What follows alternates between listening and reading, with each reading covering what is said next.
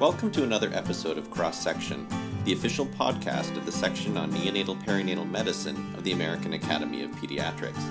The neonatal section represents more than 3,500 neonatologists and clinicians who are committed to caring for the nation's smallest and most vulnerable patients. In Cross Section, we hear firsthand from some of those individuals about their work. Hi, I'm John Zupanzik. This week in Cross Section, there's a bonus if you follow through until the end of the podcast. We're joined by Dr. Viral Jain, a fellow at Cincinnati Children's Hospital. Viral's main research focus is in laboratory science. In fact, he's a past Klaus awardee and was one of 10 investigators selected to present oral abstracts at the section's scientific meeting at the AAP National Conference and Exhibition in Chicago in September. In addition, though, Viral has been coordinating our very popular journal club for the section. As you'll hear, this is a collaboration between the section, the International Evidence-Based Neonatology Group, the journal Acta Pediatrica, and the AAP's own Journal of Perinatology. Viral, welcome. Thank you. Thanks for the invite. Viral, journal clubs are an important part of our continuing medical education, and they obviously come in many forms, from the traditional lunchtime sessions led by a fellow through to those that are, I guess, more like book clubs, rotating between houses that are hopefully well stocked with cheese and wine. What's new about your version? So our version is just taking the old traditional format to more on a broader forum, which is using the online version of it. Every one of us is now online. Everyone uses Facebook, Twitter, and social media as such. So why should we confine the knowledge just to a small classroom and let everyone take benefit of it or learn from it via an online medium?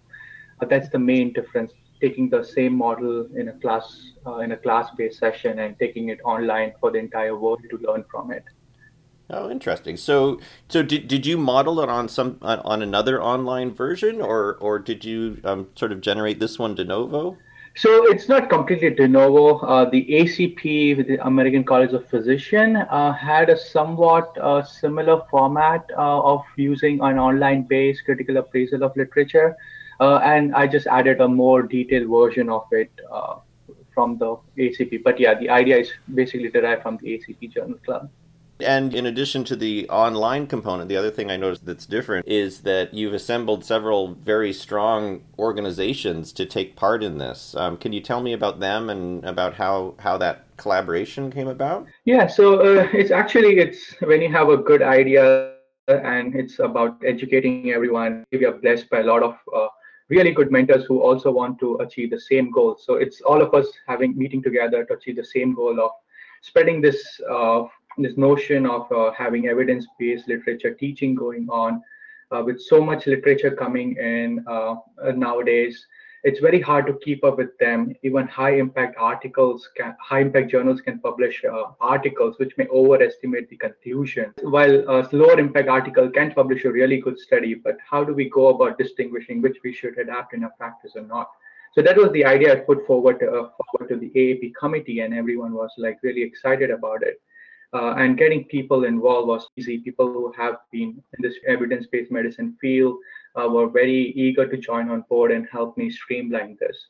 So you basically approached these the evidence-based neonatology organization as an international organization that promotes rigor in neonatology published literature and has conferences once every 2 years, either in the United States or internationally. So did you approached them and they agreed to work with you? How did that work? Yeah, so initially I put forward the idea to the AAP committee that this is how we plan to do it. We initially started with Dr. Alan Job, yourself joining us the club, and Dr. Dimitri Duchovny also joining us. And then it was brought to my notice that there's an organization called EBNEO who's also working on the exact same thing, but more on the international level, but with a slightly different focus. So considering we all want to achieve the same goal, we got in touch with Dr. Kripalani and decided to merge both the organizations together and work together. Dr. Kripalani was part of the leadership of that organization then. Mm-hmm.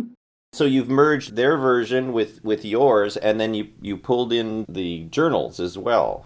So I would like to thank Dr. Van Mater for it.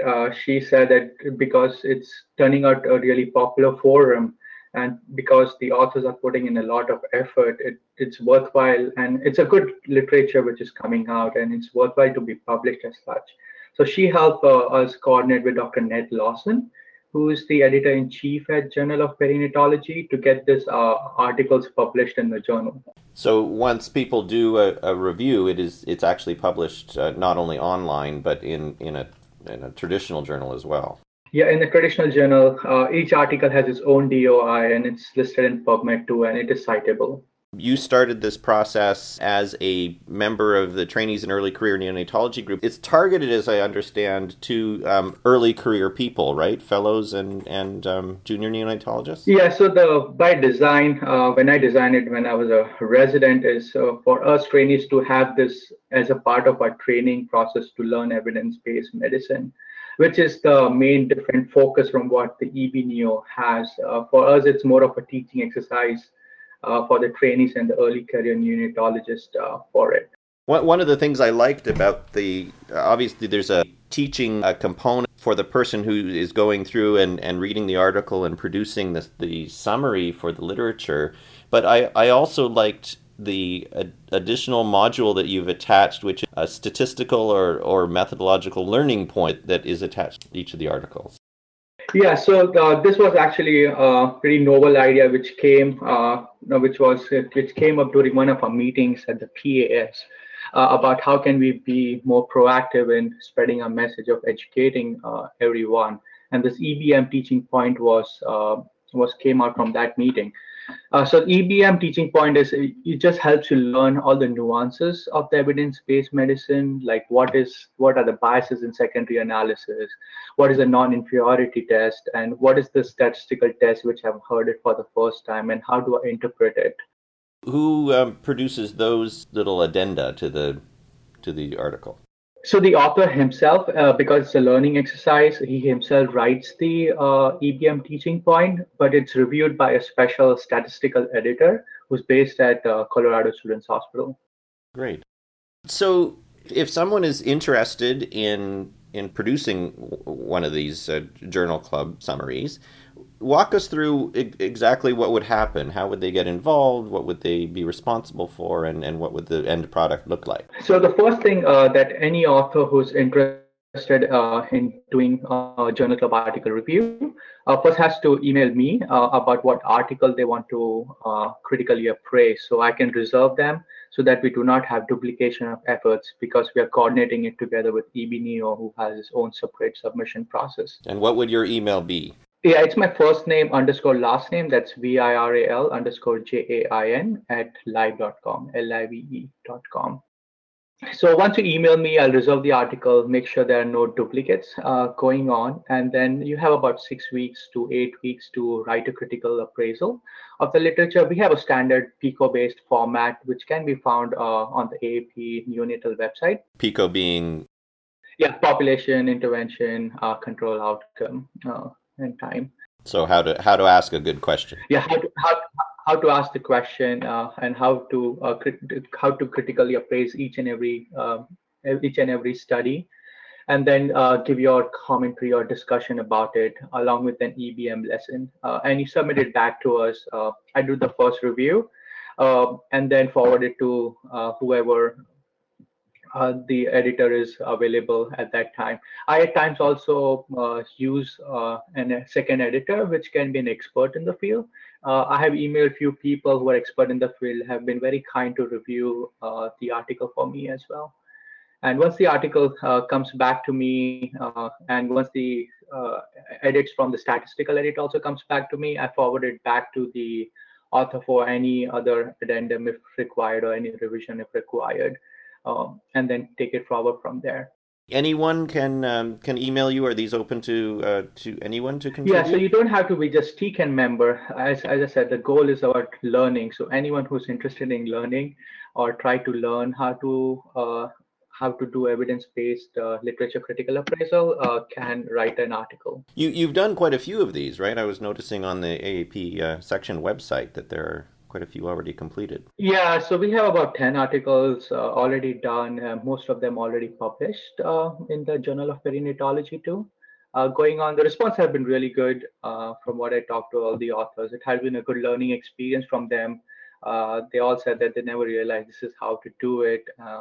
And the good part is their labor, their efforts are not going wasted. We're giving them a published citable material, which they can cite in their CV, and they can hopefully take forward about spreading evidence-based medicine. That's actually an interesting point, right? Right, you're doing the sort of work that you would be doing for a journal club, but ending up with a publication at the end of it. Yeah, and it's a point made to the editors also to give a more of a constructive feedback, so that it's more of a learning exercise rather than saying no, this is wrong.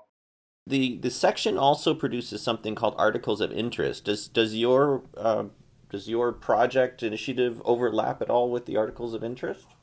No, so article of interest is just like a statement of what the new articles have come in the literature, so that because there are about 1,000 articles published every month in just field of neonatology, if you account for all the journals, but which are the ones, no one's ever going to read the 1,000 articles. So articles of interest just selects the top 10 articles which you should really be paying attention to, except for the person who goes through those 1,000 articles and pick the top 10, top 20 articles for that month. I guess those top 10 might be suitable candidates for people to do journal clubs on. Yeah, so that's where authors have told me have picked up articles. We ideally want to review articles which are high impact and which is going to change our management style. Are the good articles to pick up to a review for the journal too. So what are your thoughts about the future of the journal club? Do you have any other ideas for innovations and where you think it'll go? And you're going to have a video version, or what's up with the... So yeah, so we do have the phase 2 plan already, which will be going to a podcast or a social media based journal club discussion, where we plan to invite the author of the article, one of the trainees, and one of the moderator who will go and ask the question similar to we asked in the written format and go through the whole evidence-based discussion of a journal club. So it will be bringing the classroom session, hopefully with the author of the article and an expert in the field, in a more online based platform, and listeners can then comment on it or send their questions, which we can take the question and answer them during the live session itself. That's a fantastic idea, because I think people who go to who are able to go to conferences regularly can sometimes hear the perspectives of the authors at those conferences, but if you don't happen to catch the right person at the right time, you're left with only what's on the printed page, and the nuances, I think, are kind of lost sometimes. So that's what a great idea. What do you have a timeline for that? Do you think sometime over the next? Sometimes, hopefully, I can get some more time, and I'm actively working on this section right now. Yeah. As you rightly said, it's very well known that English and medicine don't normally fit together very well. So even though the author's conclusion would be slightly different from how English is written, it's very important to know what the author actually thinks about the article he wrote. Mm-hmm, mm-hmm. Well, I have to say I use both of these on a regular basis on the website. Your journal club summaries and the articles of interest, the sort of pre-selected what you should be reading work. So it's been a great offering. Thank you so much for undertaking the journal club piece of it. It's all because of so much support I get from the AAP. Very good. So, as we mentioned at the top, in addition to your work as a Klaus awardee on fetal steroidogenesis and your work, quite a lot of work on the Journal Club, you are also a songwriter. Before we hear about your most recent offering, tell us about your music, what you've done in the past, and what it is to you. So music has always been close to me. I used to play a little bit in college, but once I had got into med school, I became really serious. I'm like, I need to have some proper hobby to keep myself sane during medical school. So that's when I started. I had a band back in medical school where I used to perform and write songs locally and stuff. And then I moved into residency where I started performing more. I was fortunate to have some really good classmates who played instruments, and be able to perform band and perform in the hospital for fundraiser events and go out and perform whenever we had time during the busy residency. A jam session used to be midnight or 2 a.m. post call days. So that's how we used to all gather ourselves together and do it. But my favorite part during residency was we used to go for a rehab rotations. And then I used to be their music therapist there. So I used to gather all the NICU graduates who had all this trach and G-tube and who were there in their walkers. I used to gather all of them and then introduce a lot of them to Beatles and Pearl Jam and a lot of Eric Clapton, a lot of good musicians. So the staff used to love it. They used to wait for me to come so I can gather all of them and have some music therapy going on from them. Oh, isn't that wonderful? Yeah, and that's how once I came to Cincinnati, music is always close to me. So I met with a few people in the hospital and said that, hey, we have this You're the Hope thing where we help people make music. And I said, yeah, I want to write a song about a NICU babies. Because there has been a lot of literature which has come out, like a really good randomized control multi-center trials, which shows music therapy works a lot in babies and it does help bring more cardiovascular stability, improves parent-infant bonding and stuff. So music is a universal theme in the NICU, which is coming up. So I told them, hey, why don't we get some NICU parents and maybe some older NICU graduates who might join us and let all of us sit together and write songs. So there are at least about 10 people who came from a NICU graduates, their parents, NICU physicians who got together, the NICU music therapists, and we all came up with a song about that. Oh, I didn't realize that. I thought this was entirely your work sort of in the background, but this is actually a collaborative effort between you and patients and families. Oh yeah, so that was always the goal. For me, it's never me; it's always us.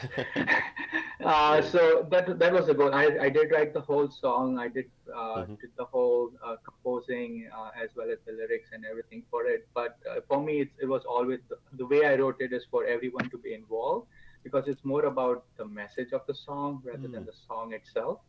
Now for it, the song I wrote it about it's called "Warmth of My Love." It's about the whole. As I talk what the evidence is saying, it's about bonding, parent-infant bonding, and skin to skin, and giving the comfort to the preterm baby, calming down the physiology. So it talks about how good skin to skin is and how much the baby likes if you do it for it. And so what role did as you gathered the patients and their families together? How did you involve them in the creation of your song? It was all word of mouth. Everyone likes music, and I just spread a word in the NICU that if anyone, or parent, or anyone who's interested, who has any musical talent, will just modify the song to include their part in it, to come join us. And within few days, I had a few people stepping forward. The song is actually sung by one of our former NICU parent dad. And the way he sings is it about his baby and how he wants to give warmth of his love to the baby to make sure his child has the best outcome. Well, I have to say it is just a beautiful offering. With your permission, maybe we'll go out on that song. But before we do that, I wanted to ask if you were planning to do any more of. Surely. As I said, I like to combine. Medicine is my passion, but music is an equal passion. So I like combining both of them. And I'm very lucky and fortunate to be able to do that for it. And as I said, thanks to all the people I work with. It's never a one-man show here. It's nothing, you cannot do much if I didn't have the support as such. I had a lot of support while writing the song too. All the people organizing, the producer, the studio owner and everything who worked really hard to make this a really good song as possible. Okay. So if people want to hear this again, can you tell us, give us an address where they can hear it online? So it can be found on the YouTube. The link would be in the description. It's also on hearthehope.org. And you can search for Warmth of My Love there, and it should be available for download. Great. Thank you. It should be Yeah, it will be on the AAP website also soon. As soon as we get the website fixed, considering it's now considered an AAP song. Well, that's very kind of you to provide Yeah. it for the community. So we'll make sure that it's prominent on the website for people to find. Okay, and interviewers always have to ask, what was the name of your first band? Globus Pallidus. That's great. And then my band in residency was called the Differentials. So I went for a more heavy rocker to a more classic Yeah. rock in residency. Yeah, exactly. Okay. Well, and now you're solo with with the support of the NICU crowd. Yeah.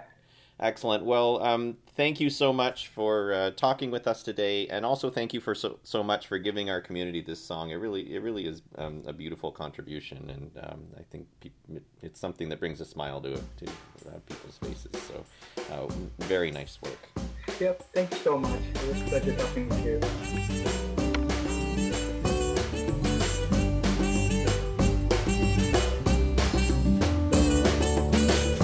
This moment I've been waiting for long. 2 seasons have come and gone. I felt you move through your mother's womb and took away our pain and gloom. But time had something else in its mind. The reasons none of us could find.